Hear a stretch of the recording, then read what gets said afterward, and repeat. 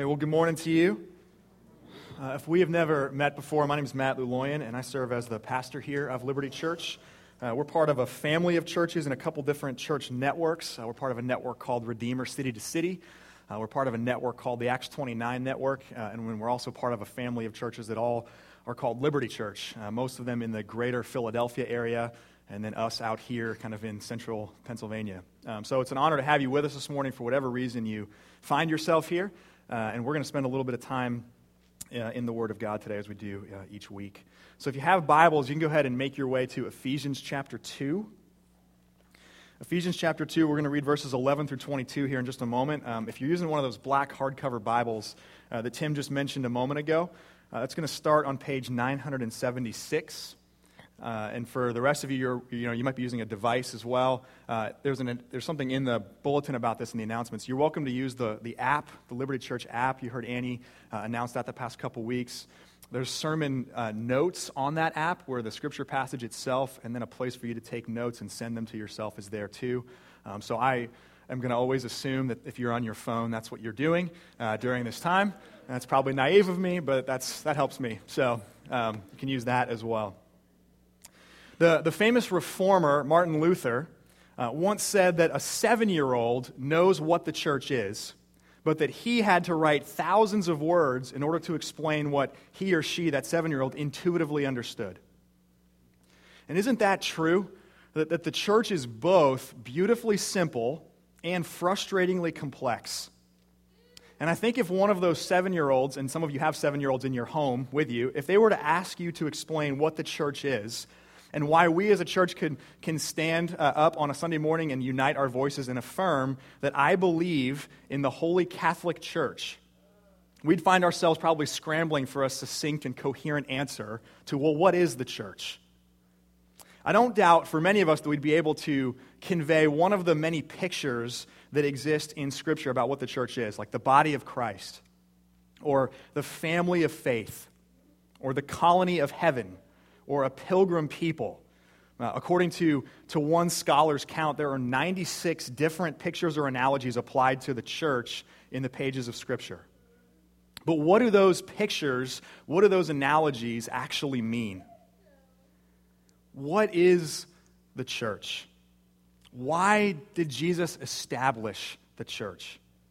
And also, why, with 1,000 different bad examples and a ton of baggage in the history of the world and our own personal history for many of us, can we still declare with a clear conscience, I believe in the church? Today and leading up to today, my hope, my prayer for us is that we will, maybe for some of us, gain for the first time, but for others of us, at least be renewed in the framework we have in Scripture for what the church is and why that is so important, why that matters so much for us and for the world. So let's turn our hearts and minds to the words of the Apostle Paul in this letter to the church at Ephesus. Ephesians chapter 2, I'm going to read verses 11 through 22. So listen now with open ears to this book that we love. Therefore remember that at one time you Gentiles in the flesh, called the uncircumcision by what is called the circumcision, which is made in the flesh by hands. Remember that you were at that time separated from Christ, alienated from the commonwealth of Israel, and strangers to the covenants of promise, having no hope and without God in the world. But now in Christ Jesus, you who were once far off have been brought near by the blood of Christ. For he himself is our peace, who has made us both one, and has broken down in his flesh the dividing wall of hostility by abolishing the law of commandments expressed in ordinances, that he might create in himself one new man in place of the two, so making peace, and might reconcile us both to God in one body through the cross, thereby killing the hostility. And he came and preached peace to you who were far off, and peace to those who were near. For through him we both have access in one Spirit to the Father. So then you are no longer strangers and aliens, but you are fellow citizens with the saints and members of the household of God, built on the foundation of the apostles and prophets, Christ Jesus himself being the cornerstone, in whom the whole structure, being joined together, grows into a holy temple in the Lord.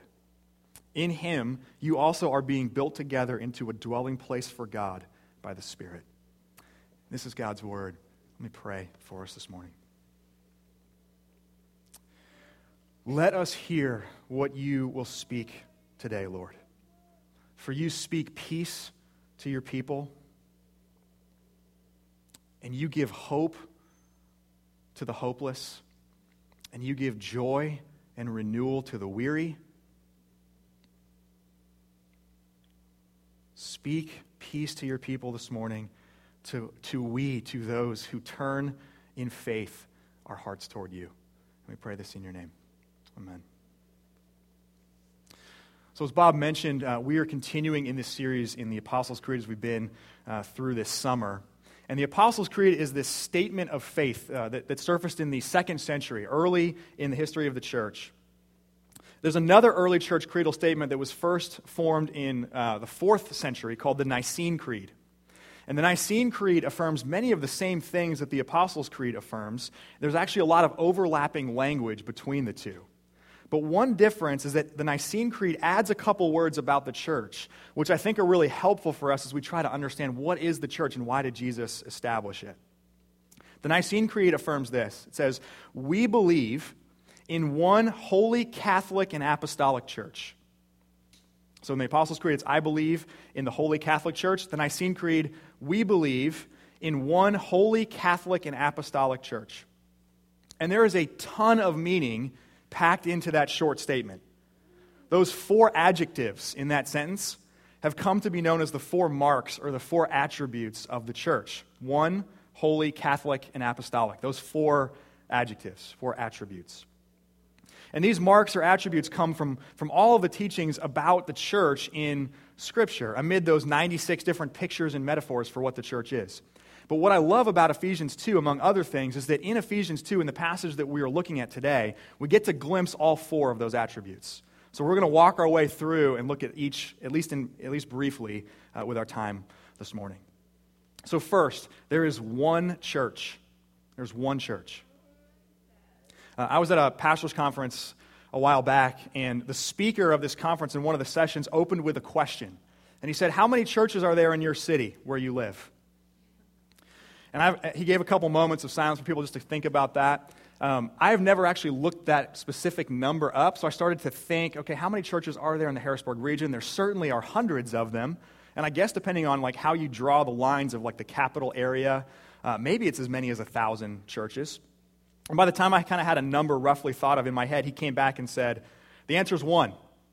The answer is 1, just 1. Jesus has only one church. Hey, it's a great gotcha line, right? Don't you love it when speakers do that? They like set you up and then like just spike it right back on you. It's a great gotcha line. But what it does is it exposes just how far we've drifted away from Jesus' vision of the church. It's not that there haven't been incredibly valid reasons to divide and to create denominations over the past 2,000 years. The drift is that when asked, almost to a person, we will first think about the different tribes, the different styles, different types of churches that exist, rather than the truth that in the eyes of Jesus, there is only one church. And though we see all 4 of these the church's attributes in this text, this is clearly the focal point of the Apostle Paul's words here. He's writing to the church in Ephesus. It's this port city in modern-day Turkey. It's around the middle of the 1st century. And the overwhelming issue facing the church is this massive rift between Jews and non-Jews, Jews and Gentiles. Jews trace their lineage back to Abraham. They're the chosen people of God. And so with few exceptions throughout the history of the Jewish people, Gentiles have either been their oppressors or their conquered enemies or their servants, or a snare or hindrance to their worship of God. That's the relationship, the primary relationships that have existed between Jews and Gentiles. But now, Gentiles are starting to put their faith, their trust in Jesus, and they're beginning to follow him. And in melting pot cities like Ephesus, this comes to a head. Do the differences between these groups mean that they need to form 2 different kinds of churches, a church for Jewish Christians and a church for Gentile Christians? And Paul's answer here clearly is an emphatic no.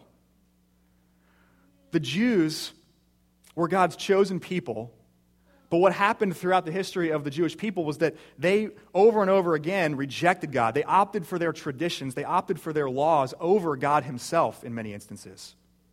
The Gentiles, on the other hand, they were rebellious people who went after gods that really were no gods at all. So there are two different types of rebellion. There's two different types of lostness. There's two different ways of creating enmity with God.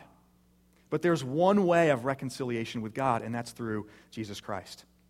And that's what Paul says in verses 15 and 16, that he has created in himself one new man in place of the two, so making peace, he might reconcile both to God in his body through the cross. And the implications of this are incredibly far-reaching, far beyond just the rift between Jews and Gentiles. What this means is that no matter the difference in our backgrounds, racially, ethnically, socioeconomically, experientially, no matter the 1,000 different specific nuanced ways you and I might rebel against God. Right, we're all sinful. That's something we share. But there individually in us are 1,000 specific ways, and even more, that we might evidence that rebellion. No matter what that is for us, the one way back to the Father is through faith in the life and the death and the resurrection of Jesus. And because the only way that any of us are reconciled to God is that one way through Jesus, Jesus has one church. And what this does is this creates unity for us, not only our union with Christ as individuals, it creates unity for us with other Christians, with one another. And that's why the creed, the statement that we've been saying for months now together, says, I believe in the Holy Catholic Church, and follows it up by saying, the communion of saints. This creates a communion of saints. So I want to ask you this morning to consider this. Are you experiencing the beauty of the communion of saints in Jesus' one church? Are you experiencing the beauty of the communion of saints in Jesus' one church? I have very little in common with, say, a Syrian refugee. And my life experience is very different from what, say, a black man's experience in our nation looks like. But if someone is united with Christ, I have more in common with that person than with someone who is exactly like me in every other ethnic, cultural, socioeconomic respect, but who doesn't put their faith in Christ. And that's the power of what Jesus has done. That's the power of what Jesus does when he creates one new man in place of the two, and he creates the communion of saints in his one church. So practically, I want you to think about this. Think about who you know that might help you fully experience, or more fully experience, the beauty of the communion of saints. And start here. There are other people in this room who you would never cross paths with or talk to were it not for a common faith in Christ. Or if you don't have faith in Christ at this point, a common interest or exploration of faith in Christ. And let's be real, you're intimidated to interact with that person at any deep level. Maybe you're intimidated to interact with that person at all. They're a lot older than you are. They're a lot younger than you are. They dress a lot differently than you do. They like different things than you do. But your faith in Christ means that you have something even more substantially in common than all of those differences. So engage with each other. Engage with even one or two of those people who intimidate you because they feel so different from you. Because this is the starting point to doing this even beyond our own church. If we can't do it here, then how are we ever going to continue to be able to do that outside this room where there's far more diversity in all of these different areas? There's one church. Jesus has one church. So experience the beauty of the communion of saints and start here with someone that you've been hesitant to engage with. Because certainly if Jesus can overcome this rift between Jews and Gentiles, he can overcome the obstacles we have with one another. Second, the church is holy. The church is holy. When we hear the word holy, we tend to think of perfection. That tends to be the way we kind of go with that word and that meaning of that word. And certainly perfection is part of holiness. But the actual deep meaning of the word holy, the deeper meaning of the word holy, is other or set apart. So God is holy because he is other. He is distinct from his creation. And this is actually what the creed is affirming when we speak of the holy church. that the church is God's set apart people. It's people who have been called out from the world and called into communion with God and one another. And this idea of God's holy people was first applied to Abraham and his descendants, the people of Israel. But in the New Testament, there's some amazing passages. They apply the same kind of language and the same kind of the same promises of God to the church. So, for example, the Apostle Peter in 1 Peter 2 says that the church is a royal priesthood, a holy nation. It's the same identifier that God gave to the people of Israel in the Old Testament. So the church is holy, not because of its perfection in practice, because surely we've all are aware intimately that the church is not perfect in its practice. The church is holy because of its standing with God. The church is holy in the sense that it is sacred to God. That it is the beloved people of God that God has consecrated to himself. It's the people God rescues. It's the people God cleanses. And he makes his church holy. And we see this kind of peppered through Paul's words here in the passage that we're looking at. Verse 13, we have been brought near by the blood of Christ. So Jesus' shed blood is the cost of our cleansing. Right? His sacrifice is what makes us holy as only he could make us holy. Verse 16, we are reconciled to God. So how do unholy people experience reconciliation, communion with a holy God who is other than his creation? Cleansed by Jesus, that's how that happens. We are made holy so that we might be in communion with God. Verse 21, we are growing into a holy temple. So the church is sacred and precious to God. Do you believe that? The church is sacred and precious to God. So this isn't what you and I do here, what you and I attempt to do here. This isn't some invention of modern man. This isn't something we just started up like a club and invited you to join. This isn't like a networking opportunity for you or a social gathering. Right? The church is the people that have been set apart by God for himself. And moreover, by setting his people apart, God is also promising to make his people holy as he is holy, not just in their standing, but in their experience, one degree of glory to another.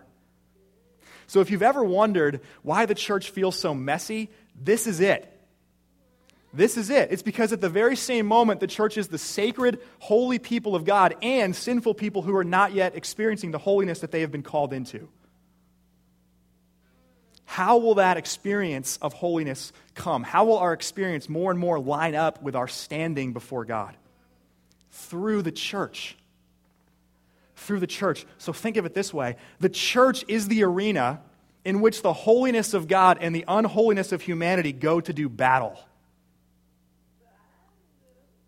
And holiness wins. Right? We know how the story ends. God will complete the good work he has begun in us. But it is not a tranquil or comfortable thing. So here's the practical reality for us. We need to stop expecting that it will be.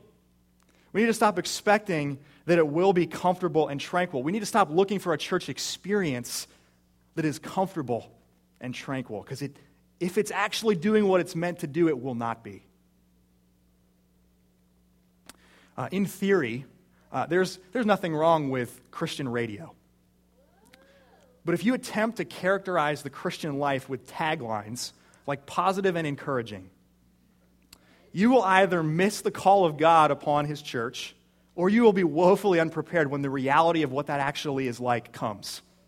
You will either miss it, or you'll just be woefully unprepared for it. Right? We are not inspired to holiness by positivity and encouragement. Those are not the pictures of how this happens in the Word of God.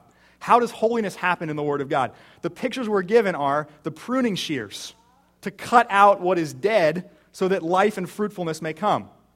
The other picture is the furnace, heated so hot that the impurities are burned out and only the gold remains.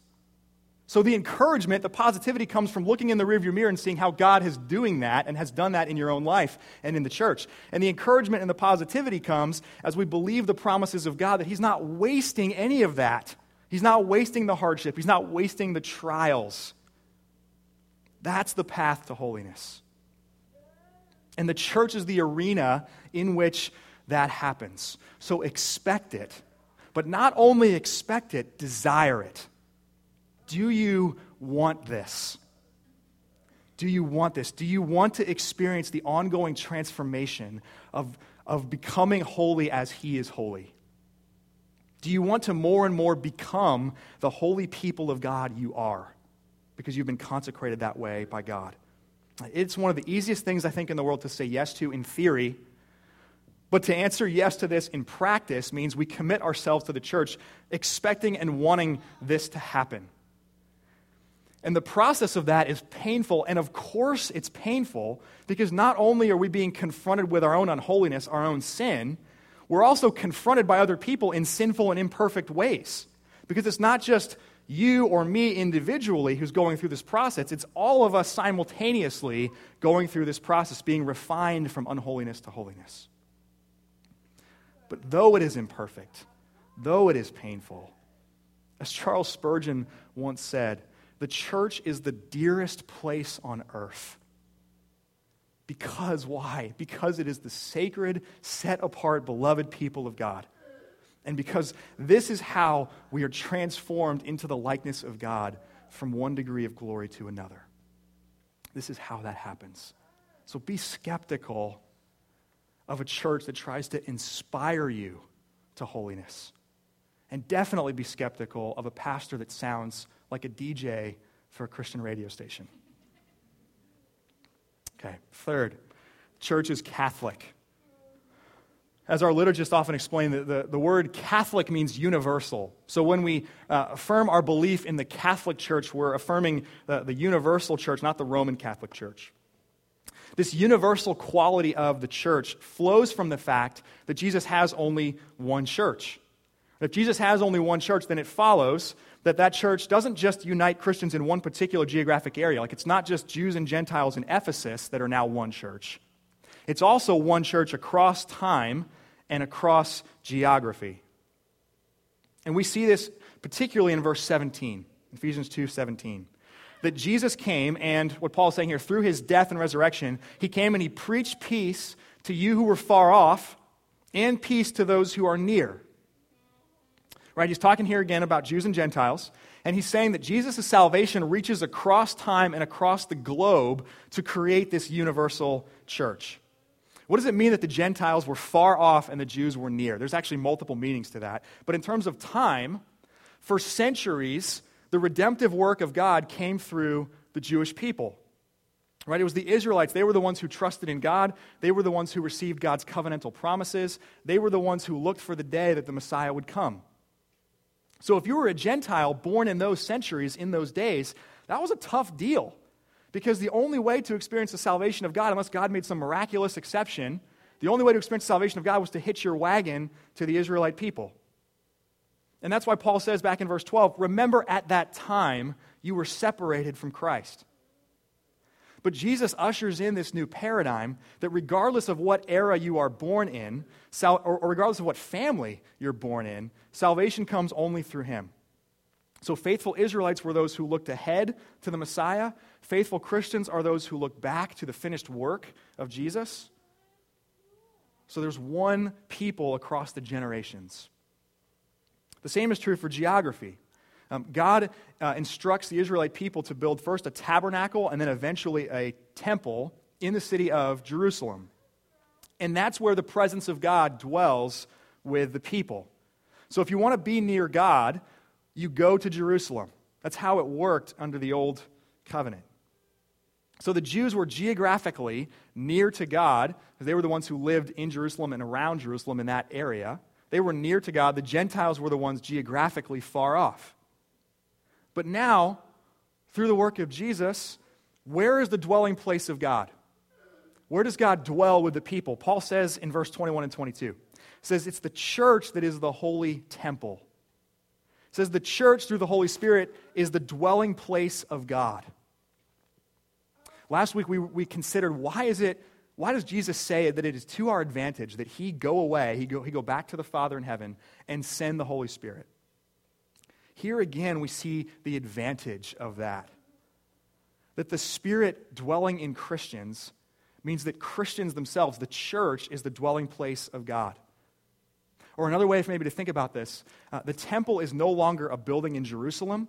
The temple now has legs. And therefore, regardless of where you live, be it in a leading global city of millions or Centralia, Pennsylvania, population 10, because there's been an underground mining fire that's been raging for decades, if your faith is in Christ, you are part of His church, and you are where the dwelling place of God is. So in light of this, Liberty Church, own the privilege and responsibility of being the dwelling place of God in the Harrisburg region. It's not ours exclusively, but as a congregation, we are one expression of the universal church of Jesus. We are one expression of that holy temple that has legs and hands and eyes and mouths. And this is why we say sometimes that and why it's part of our vision as a church that we seek to live and speak and serve as the very presence of Jesus. It's not just a phrase that sounds cool. It's rooted in who we actually are because the Spirit dwells in us. And it's why also we as a church seek to cultivate a deep passion and love for this place. But in Harrisburg, most of us are terrible at that, aren't we? I think many in our city, many in our region have a chip on our shoulder that as a region kind of with a small city at the center, this place isn't quite as cool or significant as other places in the world. And especially if you are under the age of 35, tell me you haven't thought about moving away from here sometime in the last couple years. I've talked with almost all of you, so I know the reality of this. You've no doubt you've thought about moving away, and maybe even if you're over 35, that's true too. In central Pennsylvania, we suffer from the brain drain. I don't know if you're familiar with that concept, where people grow up here, people who show promise in certain fields, they move to bigger cities like Philly or Pittsburgh or Baltimore or D.C. or New York, right? Talented people tend to go other places. And I don't mean that as like a veiled insult. Did he just call me like not talented? Whatever I'm saying about you, I'm saying about me, because I live here too, so just take it that way. In the eyes of the world, right? Think about this. In the eyes of the world, Harrisburg will never be as significant or important as New York City or Washington, D.C. or London or Tokyo. It will never have the influence on culture that those cities have. But because the church is universal, because God dwells here, this place is just as significant in the eyes of God. Right? There are, of course, legitimate reasons for people to move from here, and some of you will. But for Christians, I want you to really wrestle with this. To chase significance and look for significance somewhere else, that is not a valid reason for us as Christians to move away. So what can you do with all of this? Ask God to give you a deep love and affection for this place. Right? Because this is a place that God loves. Yours is a neighborhood that God loves. With people God loves. It is a place where God Himself dwells and has been and is and will be actively at work through the men and women of His church. So whether you live here another year or whether we put you in the ground here, love this region as a place where God dwells. Lastly, the church is apostolic. Apostolic. Verses 19 and 20. You are fellow citizens with the saints and members of the household of God, built on the foundation of the apostles and prophets, Christ Jesus Himself being the cornerstone. When we say that the church is apostolic, it means that it's founded on the apostolic gospel and that it's called to fulfill the apostolic mission. And I don't assume that you have a working definition for either of those, so let me explain that. The church is founded on the gospel delivered by Jesus to the apostles and then faithfully passed on from the apostles to other leaders in the church, and then on to our day, years later. And the church is what continues that apostolic mission. The apostolic mission is summarized in Matthew 28. Jesus calls His disciples, His apostles specifically, to go and make disciples of all the nations of the earth, baptizing them in the name of the Father and the Son and the Holy Spirit, and teaching them to obey everything that Jesus has commanded. So to say that the church is apostolic, when we say, what's the church? The church is apostolic. That's a commitment to the purity of the truth of the gospel. We believe that the highest authority in teaching us the truth of the gospel comes in Scripture. Right? These 66 books of the Old and New Testament. But where creeds like the Apostles' Creed, creeds like the Nicene Creed have been so vital in the history of the church is because having access to Scripture in your own language, let alone on a smart device on your phone, having access to it in your own language is only a luxury of the past 500 years. Before the invention of the printing press and before the Protestant Reformation, unless you were part of the church's leadership, it was almost unheard of for you to have access to Scripture for your own use, for your own study. And so hymns and creeds were memorizable ways of faithfully passing along core truths of the gospel from one generation to another. And I continue, as we're in this series this summer, as I'm reading about the creed, I continue to grow in my depth of appreciation for what the creed is. And think about this, because I think Bob set that up really well when we said it together this morning. As we affirm our belief, as we say those words together, we are in that moment participating in it.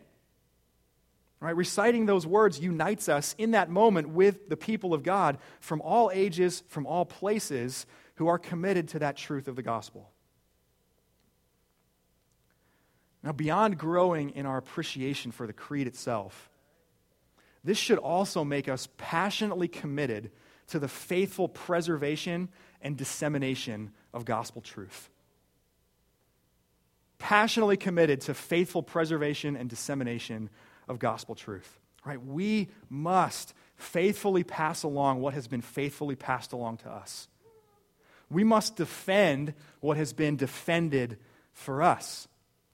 Not a few men and women have died that we might know this and have access to this. Not a few. And not to mention the pressure that comes in each and every age to compromise. Right? Our generation is only unique. If you look around the world and you go, wow, there's a lot of attempts to compromise the gospel, the only unique aspect of that are the specific ways that we're tempted to compromise the gospel. In every age, there is pressure. Pressure comes to compromise in one way or another. But here's the thing. The gospel, the truth of the gospel, that is not yours and mine to change. It is not ours to tweak to meet our needs and our preferences. It is ours, but only as it has been faithfully passed along, and it is ours to preserve and disseminate faithfully to the generations that come. Now, compromise isn't the same thing as contextualization. I just want to mention that really briefly. There is definitely a need to help people in our day grasp that the gospel is not just good news in general, but is good news for us in the things that we face in our day-to-day lives. Right? There are timely and there are helpful ways to speak about the timeless truths of the redemptive work of God. That's contextualization, not compromise. But the question that you and I need to ask ourselves over and over again is this: what is my starting point? What is my starting point? Right? When we seek to understand what the church is and what the church is called to be and do in the world, do we start with ourselves and our preferences? Do we start with culture? Do we start with sociology or psychology? Do we start with pragmatism? Just survey the landscape and see what churches or groups seem to be doing something that's making visible impact. I think there's some good stuff in all of that. We have to consider culture as we think about being faithfully present in our day and in the people that God has called us to be among. There's a lot to be gleaned from social sciences. There's a ton of wisdom in considering what appears to be working. But all of those things are the wrong starting point. Right? And at the end of the day, to start with any other point besides the apostolic gospel as contained in Scripture, however effective or fruitful it might appear to be, at the end of the day, you're just playing around. You're just playing around. At the end of the day, it's just something that looks effective masquerading as the church of our Lord and Savior, Jesus Christ. So may we become passionately committed to the faithful preservation and dissemination of gospel truth. And practically how you can begin to do this, or how you can continue doing this, saturate yourself in this apostolic, authoritative Word of God. learn from this what the church is and why Jesus established it. Right, start with Ephesians 2. Keep diving into this passage that we're looking at today. Read the book of Acts. Ask God to reset and to recalibrate your understanding of the church. And then come back over and over again to what is my starting point? Because that's not something we can just do one time and assume then we've got it set. There's a drift that will pull us away unless we come back to that starting point over and over again. I know we've covered a lot today, and there's a lot more. And I'm excited this fall we're gonna do a series in the book of 1 Corinthians, which is all about problems facing the church. We're going to call the series A Beautiful Mess, because that's exactly what the church is. And we're going to find hope for what the church can be, because Jesus has established it, and we're going to wrestle with the realities of the difficulty of living that out, because it's messy. So I hope that this whets our appetite. Don't even wait till 1 Corinthians. Start now, but I hope this whets your appetite to know more and to more faithfully live out this calling of what the church is. But I'll close with this, just bringing it all together. Because there is one church, experience the beauty of the communion of saints and start here in this room. Because the church is holy, expect and desire it to be this arena in which the holiness of God does battle with the unholiness in your own heart and in our hearts collectively. And don't expect it to be tranquil or comfortable. Expect it to be good.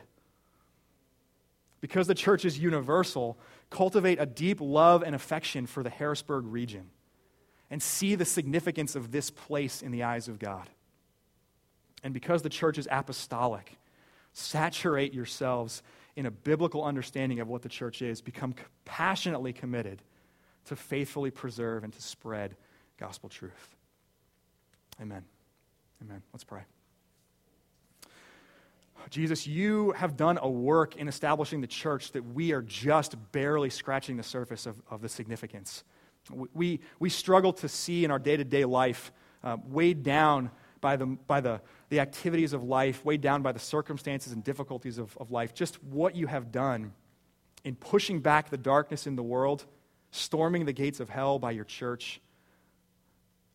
I confess, I need to be renewed constantly in your vision for what the church is. And I pray you would do that in all of us collectively, that we would see more and more, Jesus, the worth of what you have done for us, but the worth also of what we get to do in response to that, because you have made us your people. You have consecrated us and set us apart as your own. Wherever, Holy Spirit, you are bringing renewal, where you're bringing conviction, I pray that we would come with all of that to this table this morning, and that we would see at this table that, Jesus, you have done the definitive work that ensures you will carry it out to completion, and that we would find our hope and we'd find our confidence to be the church you have called us to be by looking at the finished work of Christ, by again clinging to that on our behalf. We pray this in your name. Amen.